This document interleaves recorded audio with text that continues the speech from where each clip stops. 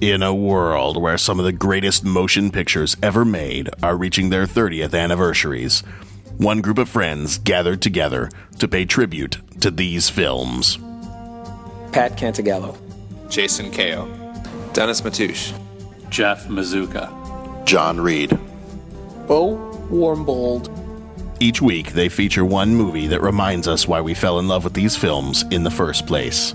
This year, we travel back in time to 1984 and 85. You're listening to the 30-something Movie Podcast.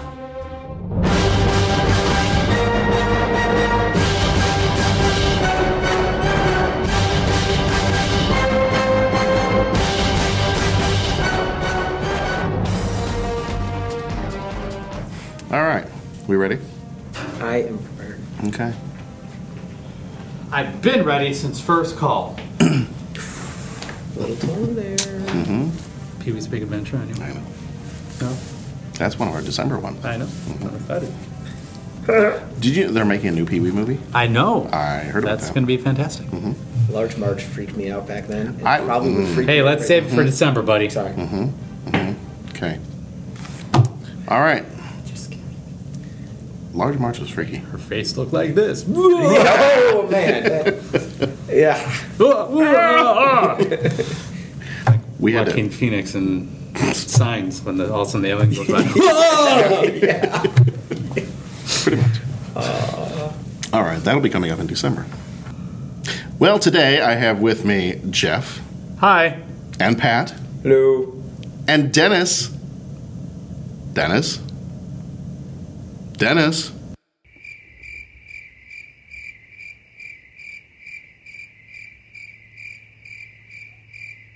Okay, well, Dennis runs late for everything, so Dennis is not here yet, but I'm sure he will step in at some point.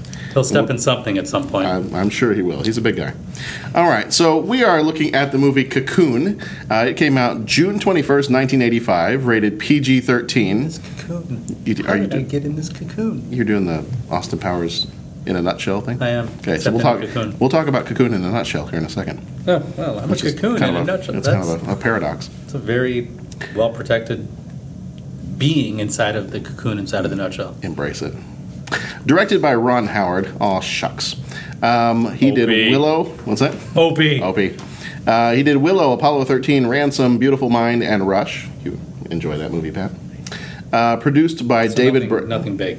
No, not big movies at all. Someday they'll make it. I know. I feel sorry for him. So, produced by David Brown and a bunch of other people. David Brown also produced Jaws and A Few Good Men. Written by Tom Benedek. He wrote The Adventures of Pinocchio and Zeus and Roxanne. It was also written by David Saperstein, who also did Cocoon 2. Music by James Horner. This guy has done everything. Like everything under the sun. Rest his soul. If you can't get John Williams, you Right, you can get James... Well, not anymore. not anymore. Right. James Horner, who did die in June of this year, I believe. He did, among many, many other things, Star Trek 2, Star Trek 3. That's probably what I remember it from. It's like all the Star Trek movies. But Star Trek 2, or Thu. The combination of 2 and 3. Star Trek 2, Star Trek 3, Commando, Aliens, Willow, Braveheart, and everything else. Apollo 13. Apollo 13, right. The budget for this movie... What's that? Field So- of Dreams. Did he do Field of I Dreams? think Silvestri did Field of Dreams. I don't think it was Silvestri. Okay. You keep talking. I'm going to go look that up. Go look that one up. Let us Check that Google one. that for you. One of the many services we provide here on the 30-something movie podcast. We will Google information for you after the fact. The budget for this one was $17.5 million. The box office was $76 million. So it made a little bit of coin. Starring Don Amici as Art Selwyn. He was in the 1939 version of The Three Musketeers, Trading Spaces, and Harry and the Hendersons. Field of Dreams, James Horner. Was James There Horner it Field of is. Dreams? Nice. There it is. Wilford Brimley as Mr. Diabetes. Ben Luckett, he was in The Waltons, The Thing, and Ewoks Battle for Endor. did I just cause you to lose it a little bit? Mr. Diabetes? Yeah. You know, the diabetes and diabetes testing supplies. Other than Cocoon, that's really all I know him from, and that makes me a horrible, horrible movie fan. What about The Thing? Yeah, but that was a long time ago. What has he done for me recently? Wasn't he in that TV show with Our House? Wasn't that it? No, I didn't watch that. No, whatever. Okay. Anyway, go back to your notes. All right. Hume Cronin as Joe Finley was in Batteries Not Included and a movie called Shadow of Doubt. Brian Dennehy as Walter was Rambo First Blood, FX, Romeo and Juliet. Jack Gifford was Bernie Lefkowitz. He was in a movie called Save the Tiger and Catch-22. Steve Guttenberg as Jack Bonner, 3 Men and a Baby, Police Academy, Short Circuit. Maureen Stapleton as Mary Luckett in Lonely Hearts, Airport, and Reds. Jessica Tandy as Alma Finley was in The Birds, Driving Miss Daisy, and Fried Green Tomatoes. Gwen Verdon as Bess McCarthy was in Damn Yankees. Herta Ware as Rosie Lefkowitz was in Golden Girls, ER, and Star Trek The Next Generation. Tawny Welch as Kitty was in a movie called I Shot Andy Warhol, among a few others. Barrett Oliver as David was in Neverending Story and Daryl. Linda Harrison as Susan, David's mother, in Planet of the Apes. Clint Howard, Ron Howard's brother, as John Dexter. He was in Frost Nixon, Austin Powers, and That Thing You Do. Well, he's usually in everything that Ron Howard directs. Pretty much. Clint Howard will show up somewhere. Rotten Tomatoes, the critics gave this one an 80%, and the audience gave it a 60%. My summary for this one is that aliens return after 10,000 years to pick up the comrades they left behind. When they store them in a pool, the elderly drain their life like geriatric vampires. No, that's a movie I'd like to see. Wow, all right, there it is. That would be, that's Cocoon 3. Cocoon versus... Was there a Cocoon 2? Geriatric, there was a Cocoon 2. Yeah. There's a sequel. Hey, 88. when we get to 88, we're not doing that one. When we get to 88, you're going to see some serious... You're going to see some serious... when this podcast gets to 1988. All right, so this movie won 2 Oscars for Best Supporting Actor by Don Amici and Best Visual Effects, Ken Ralston, Ralph McQuarrie, Scott Farrar, and David Barry. Hume Cronin and Jessica Tandy were actually married during this movie. That was Joe and Alma Finley. Mm-hmm. The Coast Guard boat chase scene is nearly identical to the music from Star Trek II when Spock is in the engine room fixing the warp drive. Did not really notice that until I read it somewhere, and then I watched it this time, and it is nearly identical. Ron Howard and James Horner's first movie together was Cocoon, and later they would work on Willow, Apollo 13, How the Grinch Stole Christmas, and A Beautiful Mind. Tawny Welch is the daughter of Raquel Welch, who was in the movie 1 Million Years BC, which is an awesome movie. Originally planned to leave out the scene of Brimley's discussion with David while fishing, when he's explaining to the boy that he and his grandmother are going to be going somewhere and they won't be coming back. They were going to have that scene have no dialogue and just show the two of them fishing, which I think would have been a huge mistake, but we'll get to that. I was just looking up characters. What was the supposed ending again?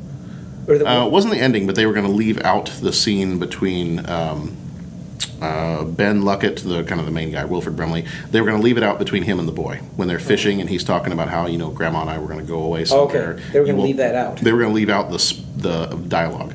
They were just going to show him standing there fishing, standing there fishing, and not talking about not any of the talking, which I think would have been a huge mistake. That'd have been weird. Yeah. And then the last thing I've got here is much of what made the movie successful, the personal touches kind of given to the elderly characters, like the fleshing out of their backstory, things like that, was not something in the original script. And actually, Ron Howard had to be convinced by both his wife and Wilford Brimley to do that, to let some of the awesome actors that are in this movie ad-lib some parts and kind of fill in some of that backstory. So that was stuff that was not necessarily in the movie originally, but got added later on.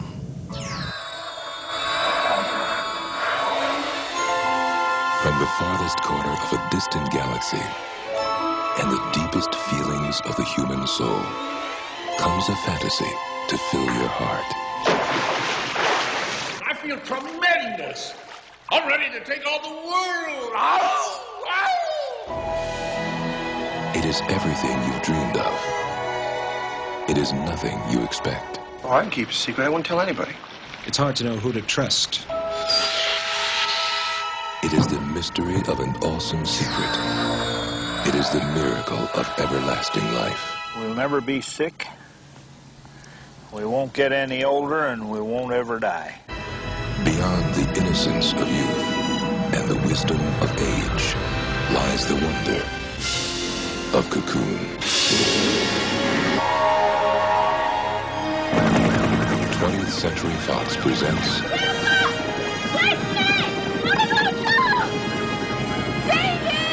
the new film from the producers of Jaws and the director of Splash.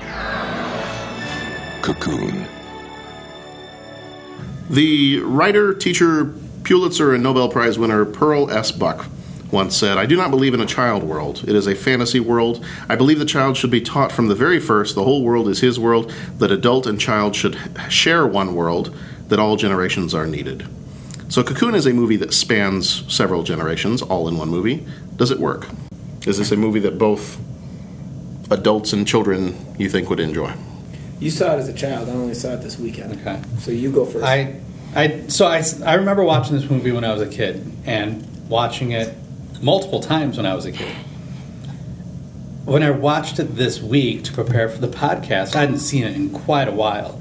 And I kept thinking, what fascinated me when I was a kid about this movie? Because it certainly doesn't fascinate me to the same extent now. I like the idea of trying to incorporate the generations into a story of some kind. I just don't think that this story was developed enough to, in any respect, to appeal to any one group of people, let alone multiple groups of people. I think that it was just, the movie was very disjointed in its storytelling. It kept introducing little subplots here and there, but nothing really came of any of it. And then by the time you get to that ending point where you have 30 geriatrics deciding, screw this, I'm going to go live forever somewhere, so willingly walking away, and this is what Pat and I were talking about, I don't want to steal ideas from Pat, but so willingly walking away from their families, so much so that the little boy, Wilford Brimley's grandson in the movie, throws himself overboard as a distraction so the geriatrics can get away. And they're so and he's happy to leave his grandson floating in the ocean. Now as an adult, I look at it and going, what the hell was going on here? I don't know what fascinated me so much when I was a kid that I remember watching this movie multiple times. I don't necessarily know that I'd go back and be like, oh, this is the one that, you got to see this. This is a good example of anything. I'm not sure what it's a good example of. That being said, the performances in the movie, I think, are great. I love Jessica Tandy and Hume Cronyn. And just in everything, there was a great, I think it was on PBS, a play they did called The Gin Game. Brilliant performances in this play, the two of them. Great talent from, when you look at the cast, you're like, oh, these are some heavy hitters from old Hollywood. So their performances are good, but the story that's being told, I don't think is. I don't know who it's supposed to appeal to. Yeah, I can't speak for the young and old. But that was your question, right? Mm-hmm. Does it appeal to young? I remember I never saw it as a kid, and I mean maybe I'm jaded because I don't think really that much has changed. But when I would like to go see the movies, I like to see a little bit of action, just a little bit. I want to see some sort of a chase scene or an adventure, or that's kind of why I like to go see movies. And not that much has really changed from when I was a kid. So I don't know. I mean, and so I could see maybe going as a family movie, like, hey, let's go see this as a family, because this is going to be a heartwarming, fun story and all that. So I guess I could see it. There really wasn't anything, super questionable in it.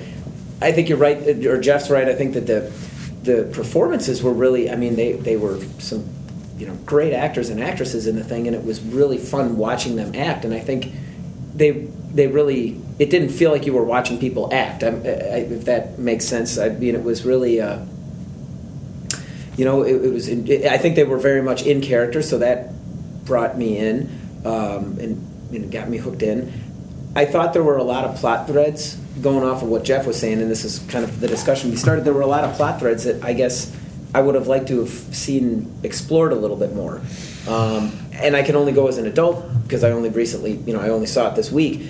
But the one where Jessica Tandy's husband, was that the one that decided that one night they all went out on the town after they were all rejuvenated, and he says, I'm just going to stay out, and we'll meet you back later. And she got really upset at that point, and the friends got really upset, and it was like, ugh. And then and then I thought I maybe fell asleep and missed something, but he kind of went out and then he was he hanging out with other women, or was it implied, or what? Anyways, I think it was. I think it was kind of implied, but that's right. And so it was. But I mean, they went to the club and right, and that got me thinking, like, oh, well, now this is an interesting thing. Okay, so back in the day, he played around. Maybe he wasn't very faithful to his wife. Maybe, and then maybe they never really resolved those issues. They just got older, and the issues quieted down. Now they're feeling younger again, so the issues are right back front and center. But then that was it. There was really nothing more of that scene that really needed to be worked out.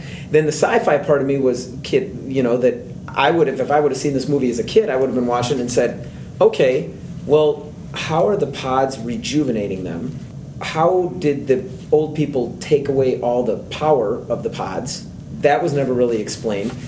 And then why wasn't there some sort of a warning, like, okay, only 3, because the aliens saw them swimming in the pool and we're okay with it, and they became friends with the aliens and it was all good, but then everybody showed up and then that was bad, but they never really connected the dots. There was a conversation between Dennehy and Wilford Brimley that he reluctantly allowed them to come use the pool. Right, okay. And Wilford Brimley's character said something like, we're not going to tell anyone about this. We just like swimming in this pool. We like how we feel from swimming in this pool. Right. So I think the understanding was supposed to be that it was just the 3. Okay. So then he was like, all right. Because that was the one, kind of like one of the funny quotes from the movie. Is he's like, well, every 10 or 11,000 years I make a mistake, but yeah, sure, go ahead. You can. All right. You can, so it was kind of a, shucks, sure, go ahead. You guys aren't causing any trouble. And I'm just saying, I could think back, if I saw this movie when I was 11 or 12 or 13, that would have been my thought, was like how does the power thing work? How come more people ran the power? Like, I would have just wanted that, like I would have geeked out and wanted the sci-fi part more explained. I did find it funny that as they became younger, that was like parallel to the whole thing, like, don't throw a party when mom and dad are away, because you'll invite 3 people, they'll each invite 3 people, and that was kind of what happened in the movie. So I thought, okay, that's fun, and they're kind of having all the parallels, but it just kind of was, I don't know where it went from there. So as a kid, I think I would have just been kind of confused and like, okay. And I'm rambling, so I'll just tie it up by saying there were so many, like Jeff said, so many different plots that I'm like, oh, let's explore that. No, that didn't happen. Let's explore that. That didn't happen. And then at the very end, I just the more I thought about it, the old people messed up. I don't know why they all took off and flew off and abandoned whatever they had left. So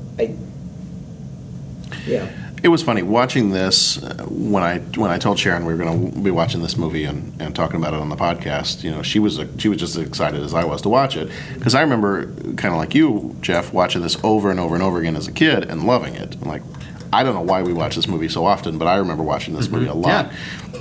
And Sharon did too, and she's like, oh, I haven't seen that movie in years. And so we put it on, and the funny thing is, we're watching it, we're going, oh, I totally remember this. I remember this part. I remember, and this is a part, she's going to take her skin off, and it's going to freak him out. And so we remember all these different bits and pieces to it.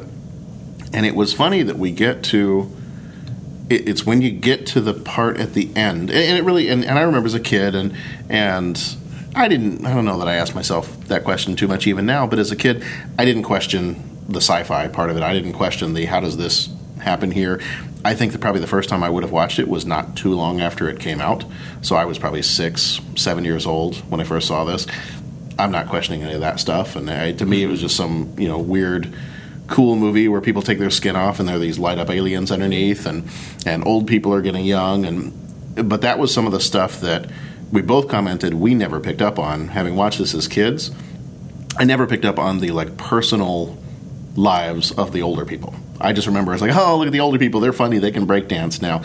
Never, I didn't remember that when they held the whole part about, this is just like when you were, just like years ago when you played around a little bit, and that whole conversation. I'm like, God, I don't remember that being as that's kind of heavy, that's serious, and I don't remember that being here at all. And as a kid, you're not going to think about that. And just like you, same thing. When I was a kid, I didn't pick up on any of that. Right. You're right. Hey, people breakdancing. I didn't even know. When you're 8 or 9 years old watching the movie, you're just not aware enough to start picking up on the subtleties of story and character development and things like that. So, I didn't pick up on it. Then again, I wasn't looking for it either. Right.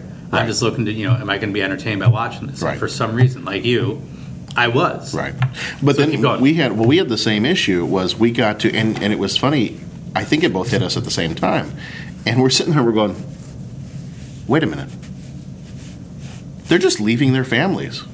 Like, what is wrong with these people? Yeah. And again, as a kid, you're not sitting there going. You're sitting there as a kid going, Grandma and Grandpa get to go to outer space. That's awesome. Right. But then watching this as an adult, Sharon and I are like, well, no.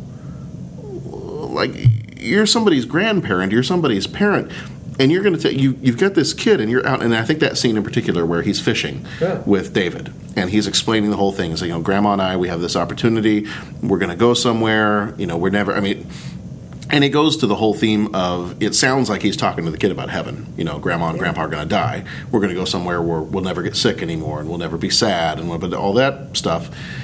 But it's another planet. And as they're having that conversation, and I'm watching that scene, I'm sitting there and I'm watching that going, what the world are you doing? This is your grandson. You're going to choose, and I'm looking at that now thinking, before I didn't think a thing about it, but now I'm looking at it going, that's remarkably selfish. Yeah. Like, you've got this grandkid that looks up to you, and you're going to miss everything that is great about being a grandparent. You're not going to watch this kid grow up. You're not going to watch this kid, you're not going to be able to be there to help him out with things. And it seems like already, there was no dad around, so you already got, your daughter is a single parent. So and one of the things he says to the kid, too, is like, you need to find friends your own age. Yeah. Like, it's pretty harsh thing to someone that clearly has trouble assimilating into a peer group. Right. Like, so but I don't know, that just struck you need us to this find time. friends your own age, because Grandma and I were going away. We're not going to be around forever. You're never going to see us again. Right. So scram. And that's a good lesson, because we're not going to be around forever. But you're making a choice not to be around. Right. That's the thing. And you're right. And it's like, well, you need to go find friends your own age. Yeah, but. Well, and this is taken in another direction, but I think you guys already said it. It's harsh. It's like, well, why? Mm-hmm. Yeah, you do need to relate to people your own age, and at some point, those things will mesh up. But that doesn't happen for every kid at every age. You don't force something like that in. But it's funny, and that's what I think that's what surprised us is we were all excited to watch this movie and remember the movie that we watched when we were younger. And I haven't seen this movie in years. Yeah. And we were all excited to watch it, and we enjoyed it. We still liked the movie. But when it got to the end, they were offered the opportunity to go off and potentially live forever. We were surprised at how much that affected our view of the rest of the movie. Like, now as adults watching it going, are you kidding me? What do you that's just selfish. That's not, and I don't know. That's another question I have later is, I'll just ask it now. Well, hold on before you do. Okay, go. I just want to say, maybe it would have been a better movie or better story had it showed them contemplating that decision, spending a little bit more time. You really only get the line that is. They seem to come to that right away. Wait, we can go somewhere and live forever. Peace out, everybody. Done. We're going. And you get the conversation in the car where there's any struggle with coming to grips with you get the conversation that. in the car where he says, "Are you having second thoughts?" And she says, "Yeah, it's Ben and what's his wife's Brimley name? and Mrs. Luckett. Diabetes." Right. Mrs. Diabetes Supplies. Diabetes. It's all I get there. Every time I saw him in there now. Yeah. But they're in the car, and she looks kind of worried, and he's like, what are you thinking about? Are you having second thoughts? And she says, yeah. And he goes, well, I kind of feel like, it kind of feels like we're cheating, right? Like we're cheating nature or something like that. And then she says, yeah. And he goes, well, you know what? For the way nature's been treating us lately, I feel like she deserves to be cheated a little bit. And I'm like, well, the only character I think that could make that claim would be Hume Cronin's character, because he was the one that we know he had cancer. Right. He was dying of cancer. Right. We don't know, and I probably would have been fine. We don't know if anyone else had anything, but to make the claim nature owes us. Why? Yeah. Again, it's dropping these things but no further exploration. The movie just goes on. Because I was thinking about that. Like, his character is dying of cancer. Now, his character, complete remission after swimming with these pods. And then I'm thinking about the end of the movie, and I'm like, well, they take all 30 of them with them on the boat, and they're going to take all 30 of them. But I was thinking the same thing, and I'm like, well, wait a minute. Wouldn't this be more meaningful if it was the guy dying of cancer? What if his cancer, after they couldn't use the pods anymore, what if it started to come back? Right. And so then the idea was, you can either live here for a few more months and die, or you can come with us and live forever. And then maybe, what if they said, for the one guy whose wife died, it was Bernie Lefkowitz and Rosie, I think was her name, and she died, and and that scene was heart-wrenching when he tried to take her to the pool and put her in the water, and it wouldn't work because she was already dead. The life force was taken out. Right, that out it was of the water already at that point. it was already gone. And so my thought is, what if you take the guy that's dying of cancer? What if you take the guy whose wife just recently died? And what if they had a way of, if they took her back to their planet or whatever, if they had a way to revive her? So what if it was situations like that, where someone is either dead or near death, and then you give them that opportunity and say, come with us. You'll either die here. Your life is at an end anyway, so you'll either die here or you can come with us. Then I could see the struggle being, maybe their spouses saying, well, do I want to, go with them and live forever on this planet? Do I want to stay here with family? What do we want to do? And the Bernie guy was so anti this youthfulness thing anyway that he wasn't going to have anything to do with it. So that would have been interesting to see, if the choice was stay here and your wife is still dead, or go with this whole thing you've opposed the entire movie and you might get your wife back. I mean, that to me would have been interesting, more interesting than just let's load, 30 old folks on a boat and for a 3-hour tour. I've been going back and forth as to whether or not I want to mention this, and this is what I mentioned to you the other day when we talked about this. The choice of these old people to just up and go is very similar to the choice of suicide. Mm-hmm. And I didn't know if we should bring that up because of the tone of that conversation compared to this podcast. So I don't know if this podcast wants to go there. No, that's fine. But I feel like looking at this movie as an adult and thinking about how quickly they made this decision, and they all made this decision for purely selfish reasons. It reminded me so much of suicide, that I'm doing this, to me, the hell with what's going to happen with the people I'm leaving behind. I don't care about that. I'm doing what I feel is best for me to do, and that's to leave this earth and never come back. And does it change anything because they're older? Because I thought the same thing. I thought the whole conversation of him talking to David about, we're going away somewhere, it almost was like, I'm preparing you for the fact that I'm basically going to die, whether that's a metaphor or whether it's actual death. I'm going to die. I'm going away. But I'm choosing the date at which I'm going away, or choosing the date at which I'm dying. So does that change whether or not that's a good or bad thing, because all of these people are old and they've basically been relegated to an old folks home anyway? Is it a fear of death that's propelling them to make the choice? Or and again, that's a theme the movie just doesn't explore at all. Is it because it's Ron Howard and it's got to be a little happier than that? Because I feel like I feel like his movies are. Yeah. You're not going to have a real heavy tone to it, and that's fine. And maybe I mean, at the risk of bringing this up, maybe sensibilities were a little bit different 30 years ago. But I didn't very happy with this movie. I was like going along, and I'm like, they're all leaving. Well, I know, and that's what was funny is as a kid, I ended this movie thinking, oh, cool, they got to go to another planet. Yeah. And now as an adult, I'm like, whoa, hold on a minute. Yeah, well, and like I said, I can't pretend to know that when I saw it as a kid, but I never, well, and I'm not going to try and channel my inner, we've already had that part of the discussion, but my thing is, I'm not an old person, and it might be easy for me to say, all I can do is observe my parents and other people that I know that are older, and it's like, I've never liked the victim mentality. And as soon as he said that line of, well, I feel that nature owes us. Yeah. I was like, I find it hard to kind of go, owes you what?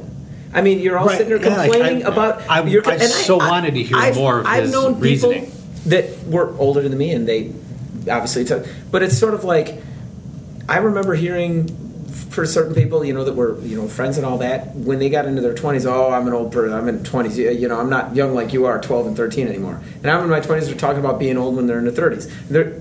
So, I mean, that victim mentality of, that's just part of life. And just because things get tough, that means you stop. So what kind of message does that send to the kid? And I mean, and like I said, that attitude of oh, well, it owes us, so, we're going on. Yeah, you're going to have to face death. And I'm sorry to be geeky, but to quote another sci-fi movie, how we face death is just as important as how we face life, right? Wasn't that the whole Star Trek quote about dealing with death?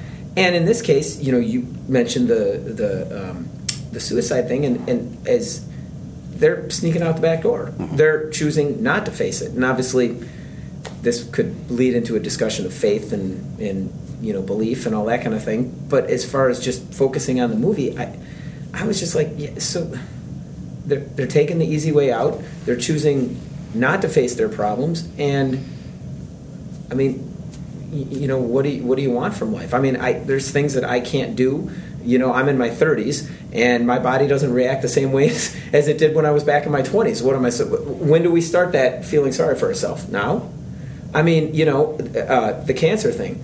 I've had friends that are my age that suffer horribly from cancer, not old, and that's kind of like they brought up the cancer thing, and that's where I'm saying maybe it's dated. I mean, maybe back in the day before cancer became as, which I can't track, but maybe as rampant as it is with younger people as it is today, maybe we thought of it as like an older person's disease. Oh, if you get older, you might. I don't know. I can't. Or treatment was different. Treatment was different, or whatever. But it's like, well, it's going to be more fatal than it is now. So, like I said, when do we start feeling sorry for ourselves?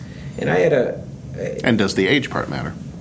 Well, because the point of view. I mean, we're all in our 30s, so the point of view is we're fairly young, and that's looking at it as we're, as you've said, and I'm not disagreeing with you, but as you've said, it's kind of taking the easy way out. But if they're older and they're at the end of their life, I'm using quote fingers. But are they? The end of their life? Well, Are they at the end of their life? I mean, is this more acceptable because they're older, or is it just well, no, because potentially you could live another, I don't know, let's say they're in their 60s and their 70s. Here, you could live another 20 years. Yeah. So does it make a difference because they're older? To me, if there was some part of the story where the wife who died could be brought back to life by leaving, or if it's the guy who knows he's going to die of cancer shortly, and this is an opportunity, like if he's going to be gone anyway, and this is an opportunity for him to not be gone and then go explore the stars, that may be a little different. But if it's an issue of, you're just old and you're doing this because you feel nature's cheated you in these last few years. I mean, I don't know how nature's cheated you. That's the course of nature for things to get old. And well, yeah, and again, if the writers had taken any time to... Any of our older listeners can email in with... but I feel like if the writers had taken any time to explore further the characters' decisions, maybe it would make for a more compelling, interesting movie. But I feel like it all the things that we've brought up, like we're not movie writers. So we might know a little bit more about movies than an average moviegoer because we just happen to care more. But if we can pick up on all these things that seem to be big plot points missing from this story, was it a conscious decision for the writers to not go there at all? So I don't know. We don't know. Right. But you got to think like so many huge plot holes here. Someone at some point had to either say, "What about all these things we're not addressing?" Or did someone read the script and go, "Oh, this is perfect. Let's make this movie." In which case, it's a summer sci-fi movie that Grandma and Grandpa can take their grandkids to. What are they trying to say about anything in this movie, the way it stands? So they've talked a couple of different times over the years. They've talked about either making a sequel or a remake to this, and it kind of sounds like, is that the direction that if there was going to be a sequel or a remake, if there was going to be a Cocoon 3, or there was going to be a remake of Cocoon, would you want it to address those topics? Would you want it to be like it is, where it's kind of a popcorn sci-fi movie. You know, Grandma and Grandpa can go see it with the grandkids. Everybody can go see this movie. Or would you want it to explore? Would you want it to be more of a serious movie with a serious tone that explores these things we've been talking about? My kids' grandparents wouldn't go see it with them. I hate to just throw it down. I could quote my mother right now. If she saw something like this, she'd be like, "I'll be honest, I don't like that Grandma and Grandpa bugged out." That would be her thing, and she would and my dad. I mean, they would just be like, They would not like the portrayal of the quote unquote elderly people. Mm-hmm. You know that we're all in the home and they all, and the whole thing of sending mom and dad out to the home. I mean, it was like none of them needed, like none of them that I saw were really an assisted. Well, and it wasn't really an assisted living. It was just like an elderly... Like a retirement community. Right. I mean, there were still the people... there were nurses and doctors, but... There were not... Yeah. But I can only speak for my family, but I think they'd pick it right up on that message. I don't think they'd... It would have to change. If they were to remake this movie and make it more in line with what we've been talking about, it wouldn't be the same movie. Mm-hmm. Right. It just wouldn't. That being said, I don't know if it'd be worth remaking it the way it stands. Mm-hmm. Because a lot of the reviews, the word that keeps getting used over and over and over again is heartwarming. Like tugs at the heartstrings and heartwarming in it, and pisses me off. It doesn't tug at my heartstrings, man. I'm sorry. I don't know what. I don't know what about it would be considered heartwarming once you actually watch the movie. Mm-hmm. Like, So what's you have a movie featuring Is it heartwarming because it's the livelihood mostly of older elderly actors? people? Yeah, I think that's what would make it heartwarming. It's featuring the livelihood of elderly people. Okay, but what are we saying about the livelihood of elderly people? Mm-hmm. That they're all quitters? That they're not wanting to face the reality and they're willing to walk away from their families? Right. And I wish Dennis was here. Then we could get the elderly, the elderly's what was perspective. Their purported age in this too? Because that's what was funny. I wanted to throw this out there. They were supposed to be ranging between 60s to 80s, because Wilford Brimley was 50 when he made this movie, and actually had to dye his hair lighter, grayer, so that he would look older. Yeah, he wasn't. He was only 50 years old because he looks younger in I think. Okay, what came out later? Wasn't he one of the bad guys in The Firm or something like that? The Firm was after this. Okay, I remember later movies where he looked more like he'd been in the pool. But. Yeah. So it was supposed to range from 60s to 80s? Yeah. See, and I'm going to throw this out. I mean, is the way we look at elderly people in today's day and age different than 30 years ago? And I'm just going to throw a couple of examples. I mean, one of the things that, you hear about is... hot button issue, but they talk about raising the retirement age, Social Security and. Well, I feel like you're not even talking about if somebody's going to a retirement home or something like that. I feel like you probably don't even really talk about that until they're maybe close to their 70s. Well, but at the same time, look at the current retirement home concept. Right. It's like Del Webb. It's an entire community. Right. It's not a building or a couple of buildings subdivision here. Like it is. It's its own subdivision. It's its own. And what I was saying, networking. I have some family that have moved into I guess you can call it a retirement community type place, and they're not anywhere near what I would think of as absolutely. And what I was saying with the Social Security, the idea is that we got to raise the retirement age because people are living longer. It used to be you'd be on Social Security for a short amount of time. Now you're living longer.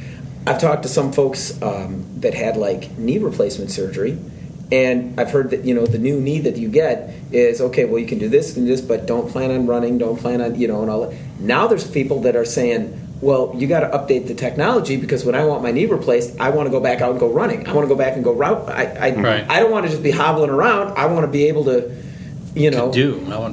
I wonder if that. Maybe that mindset is changed a little bit to where we look at elderly people and it's like what elderly people, that's either a state of mind or. So let's say this movie is somehow a metaphor for something, growing older, facing the end of your life, or facing that point where you fall in that age bracket what does cocoon even reference? Like, what would that be a metaphor for? Because I'm trying to think, like, what, if this movie is supposed to be a metaphor about something, about the aging process or looking at the aging process, to call it cocoon, what's the emphasis on that? Why call it cocoon? What is that cocoon? What is the cocoon metaphorically? I can't, looking at this movie, I can't figure out exactly what the cocoon would be. Is it that the elderly that are here on Earth, while they're here on Earth, this is their cocoon, and as they leave to go off to they become butterflies and fly away. Butterflies and fly away, and that's as good a guess as I got. Yeah, I really can't think of why call this movie Cocoon. Mm-hmm. That's what started in my head. Why call this movie Cocoon? Well, it seems to be metaphorical, but what's it a metaphor of, or what's it a metaphor for? Yeah. Yeah. What's the comparison? For the metamorphosis of being aging, old human, and then becoming something else. And so the decision to go up to space is the decision to become a butterfly and fly freely. Sure. I don't know. Like, I'm really struggling with this, and like Pat said, kind of pisses me off that this movie offers really nothing. Mm-hmm. Yeah, I don't know why I was so fascinated by this movie when I was a kid. Glowy people. Glowy people. It's the glowy people. It's the glowworm. Mm-hmm. They're the glowworm. They're the cocoon. They're the adult glowworm. So is the skin we wear our cocoons, and we need to shed our skin to become the people that we want to be?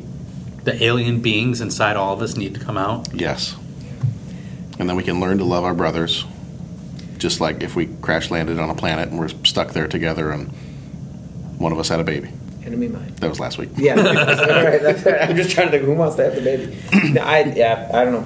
But I mean, and see, here's and this is what I would have thought as a kid. I can channel as cocoon. Okay, the cocoons are in the water. That's why they're calling it cocoon. Okay, why are the cocoons in the water? Why does the ocean help the cocoons? Why are there people in the cocoons? What are it just, we've talked about all the social issues. I'm just going to go straight up sci-fi. What are we talking about? Well, and that the whole sci-fi aspect isn't really explained either. We know that they were on this planet. Dennehy and his crew left him behind, but promised that they were going to come back for him. And now they've got 27 days to reclaim all of them. Atlantis.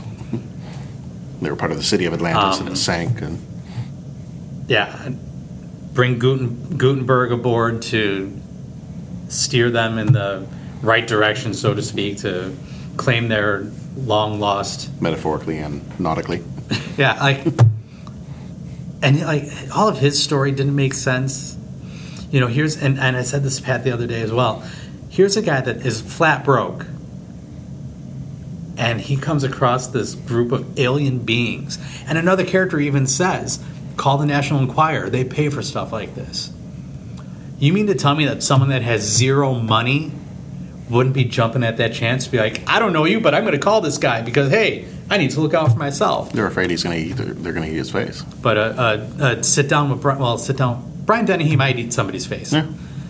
So sit down with Dennehy, he may actually put you on the straight and narrow. But again, his Gutenberg's relationship with these creatures isn't really explored. Right. He has cosmic sex with the girl in the pool. Nothing ever comes of that. Which is totally different from the bowling. What? Cosmic bowling. Oh, yes. Totally different. Either way, there's strikes involved. Yeah. But again, strobe lights. But nothing ever comes of that. All of a sudden, he's okay saying all right, see ya, thanks. Yeah. May the force be with you. I kind of want to watch the sequel though, just to see if any of this gets brought up. I know, I've seen the sequel, but I can't remember anything about it. I remember zero. I know everybody comes back, but except for Brian Dennehy, he comes back for I think 5 seconds. They all come back. All the characters come back. Everybody but Brian. I mean, he shows up and he's just like, "Hey, how's it going?" And then disappears. And the characters all come back to Earth. But everybody comes back. Yeah. All right. So we've kind of we've answered my one question about would you make the same choice that these people did, and apparently it's a emphatic no. Not on this side of the table. So one of my other questions is, which made me love Bernie, actually. Yeah, I actually sided with him. I love Bernie and the fact he was like, we are not supposed to mess with this. Right. I want nothing to do with it. And he grabbed his wife. Come on, Rose. We're going.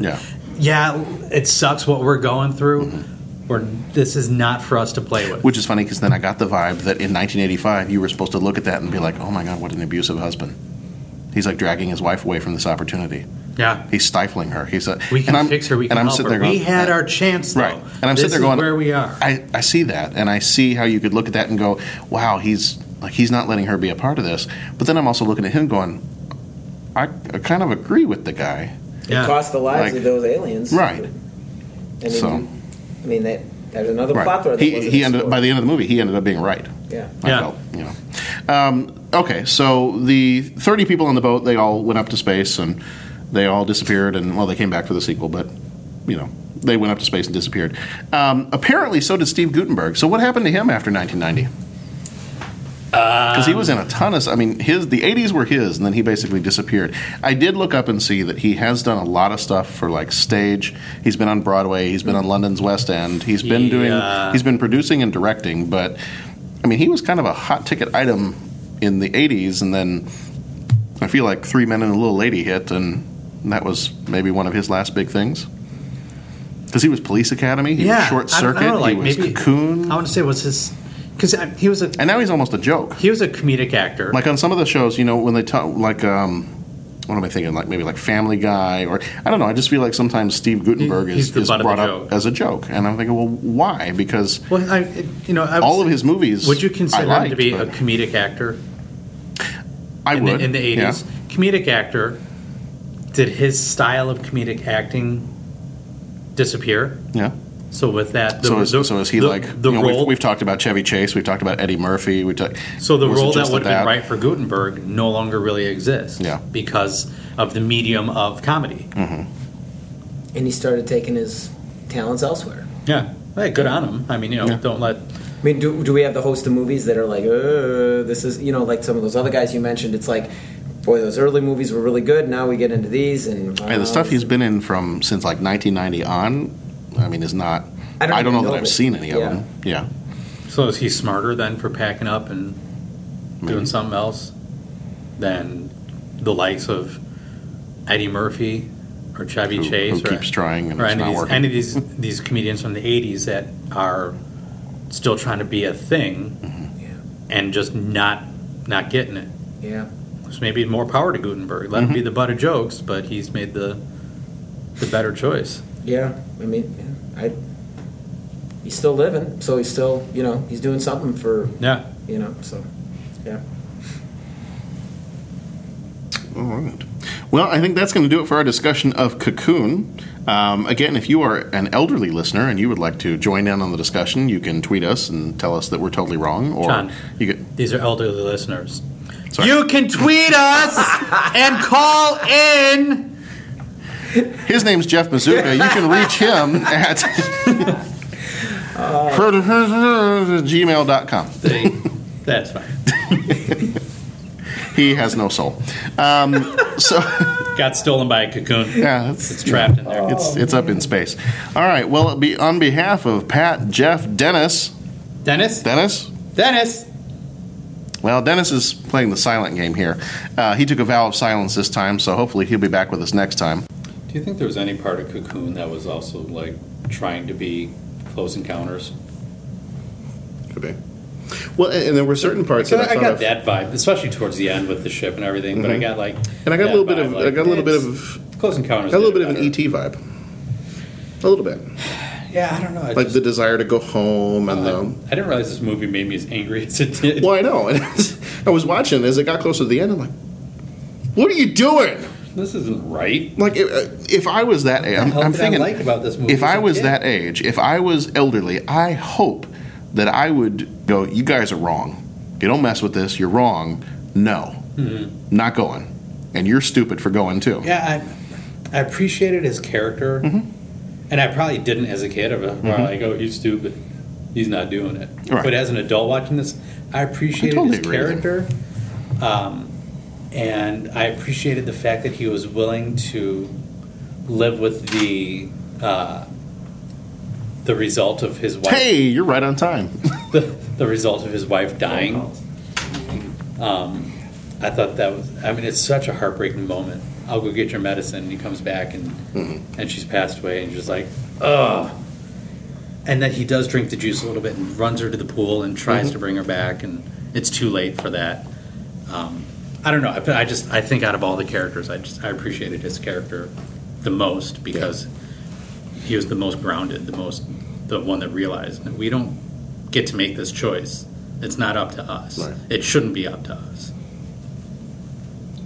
Hey, Dennis, what do you think of Cocoon? Oh, I thought you were talking about Rand. No, we were about to. You know Let me just get the recap, because before I say what I wanted to hear, Pat and I were running the halls a couple times, and I think you guys said you had a discussion. At the end, what's your take of the ending? I'm just curious. What was it? I want to hear it. Well, here goes another half hour. My quote was, it pissed me off. But what about, what's the reason? The old people made the wrong call. What should you should stay. You don't run away when times get tough. You don't try and duck out the back door, and life doesn't owe you anything. That kind of sums it up. When the old guy, and I'm sorry, I know it's just laundry list, but we just talked about it, so I didn't mean to be like, oh no. But and then we're getting progressively angry. I did. I likened it to suicide. Their choice to just give up and go and leave everyone else behind. But they're going to live, aren't they?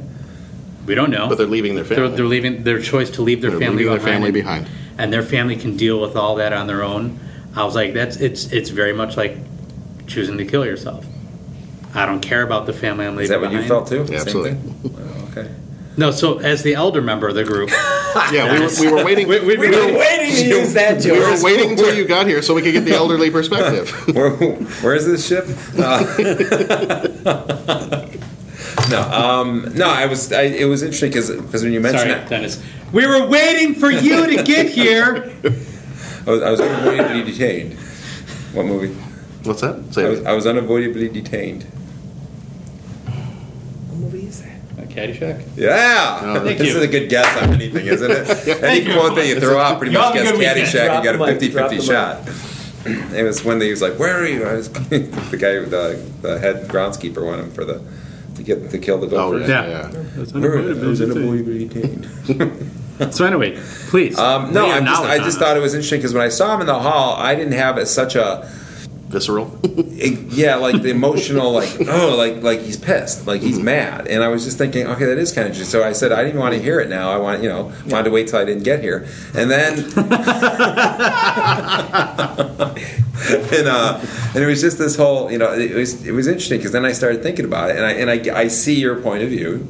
I didn't see it from exactly that point of view. I felt, I don't know, and I agree, like they're leaving them behind, but they were in the twilight of their lives, and I see that, so I'm kind of agreeing with you now. It was an interesting take because I didn't have such an emotional anger towards what they did. So what was I felt like here was this interesting, response? Adventurous possibility to keep on, and see what's out there and not give up on life. I didn't feel it was like suicide.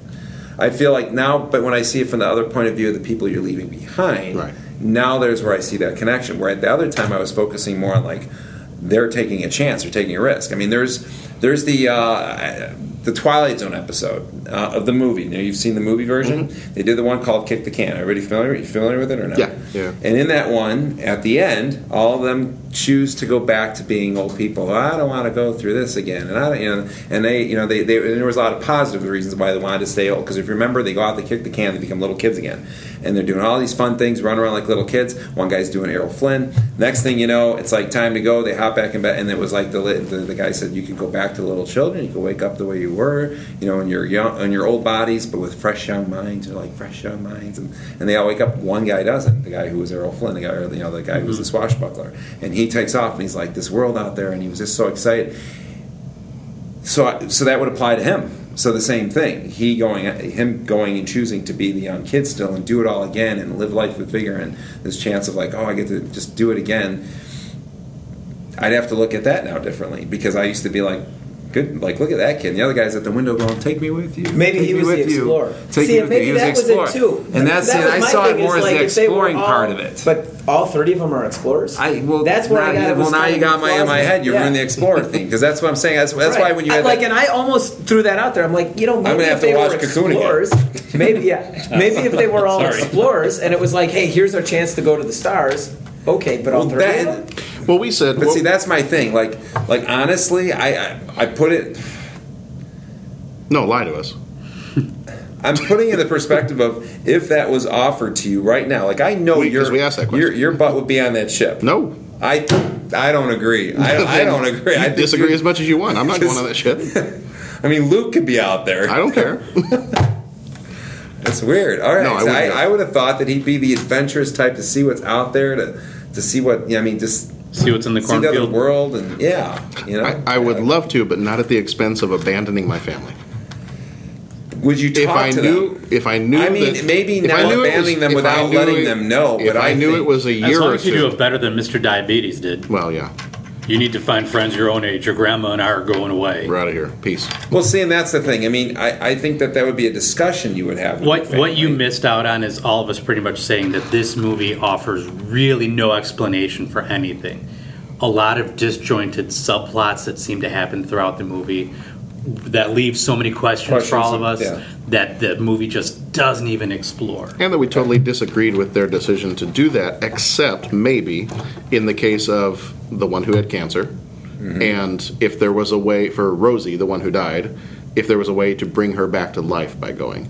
But that the other 28 people or 30, 29 people, whatever, they didn't really have a reason for going other than just being old and wanting to get on this boat and go to space. That those two, to revive Rosie or to, let the guy who had cancer live on, those two would have the only maybe valid reason for going on this trip. Otherwise, everybody else is just ditching their family and running off to space. Not even showing any sense of remorse. Well, that's the problem. Maybe how it's portrayed. I guess I'm looking at the idea of it. That was offered to them, and they immediately were like, "Sign us up. Give us tickets. We're going." They had that. We talked about how they had that little scene in the car where it's like, "Do you have second thoughts?" Yeah. Well, nature's been kicking us in the teeth, so maybe we can cheat her for a while. And yeah, Pat's getting angry again. Oh, it's your turn to hug him. He was big and green before you got here. It's your turn to hug him and calm him down. Okay. And it's funny because I had the person that used to talk about the whole. He used to say, self-pity was, it was a master teacher who was actually my trumpet professor in college, who was like our mentor when we were there. This was his teacher who was there. So you're kind of, we were studying from him. He was, I want to say when we were there for lessons, 80, 85 years old. And he, you'd get a trumpet lesson, but it was a whole like philosophy and all that. And he was the one who talked about, self-pity and being, one of the great sins, and don't feel sorry for yourself. And hey, when I took the lesson, I was 20 years old, so I'm not going to say, but the guy, he was 85, and I just.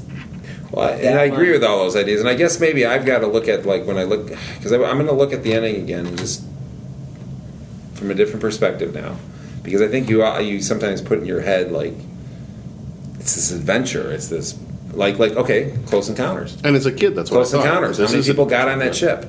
Right. Richard Dreyfuss gets on, people get on that ship, they take them with them, and they go. Are they doing the same thing? So does that apply to the same thing? Because it's a better movie. Because there's another thing. That's my argument there. And I think that's what I was taking mentally into it, was that whole idea of like trusting enough to go out with this alien species and explore their world. That's the mindset that I think I had. And I think that mindset works and great maybe for it wasn't written as well in there, a way that, because there should have been a dialogue. I guess there should have been more of a heartbring leave. And it certainly there wasn't. And I guess through that, and that so much so to the point. So maybe I filled that in my head. I brought this up earlier, that Wilford Brimley is so okay with this decision that he's willing to let his grandson float in the ocean as a distraction, so he and the other old geriatrics can get away.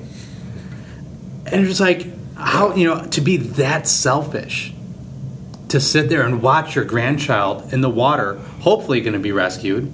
See, better writing in that case, and I agree with that point. Like better writing would have been that Wilford Brimley stays because his son was chasing him down. This could have he should have been. It would have been better if he got off.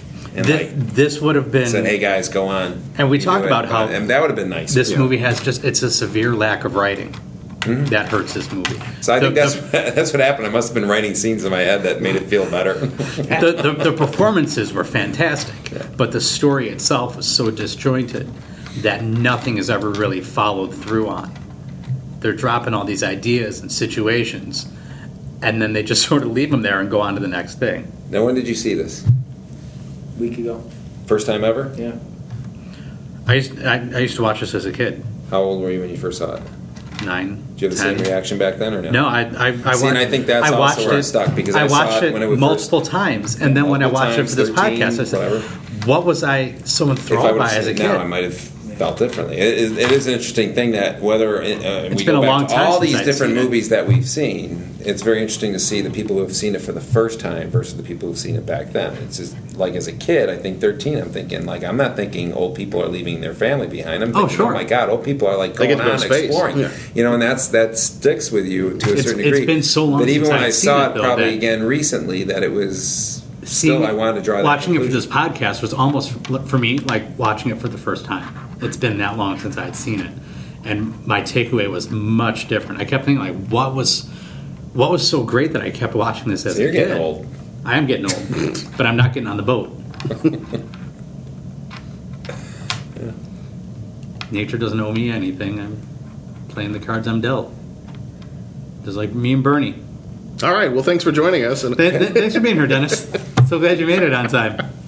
So when I get on that ship, Dennis is getting on the ship. people See ya. You got to walk Train get out of my way. Moving train too slow. ship is it really? California, Antares, doesn't matter.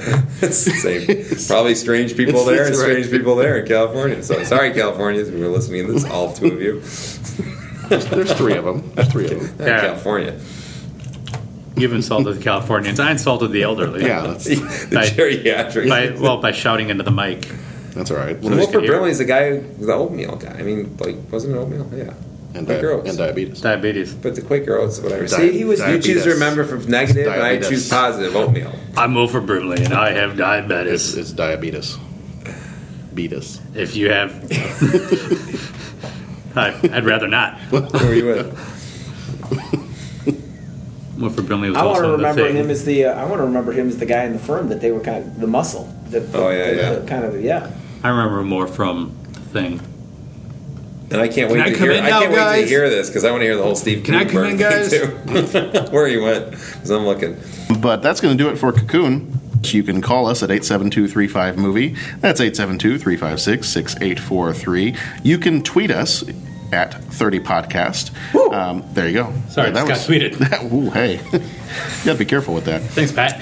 Hey. You can visit our website, easy now, and patron page at the30podcast.podbean.com. You can hit us on the face, facebook.com/30podcast. We are also on iTunes. You can leave us a 5-star review there. If it's anything less than a 5-star review, what's wrong with you?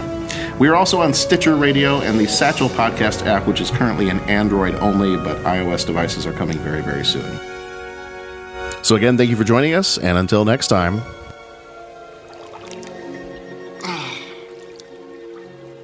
Well, I hope you're not going to take your skin off, because I really like skin on a woman.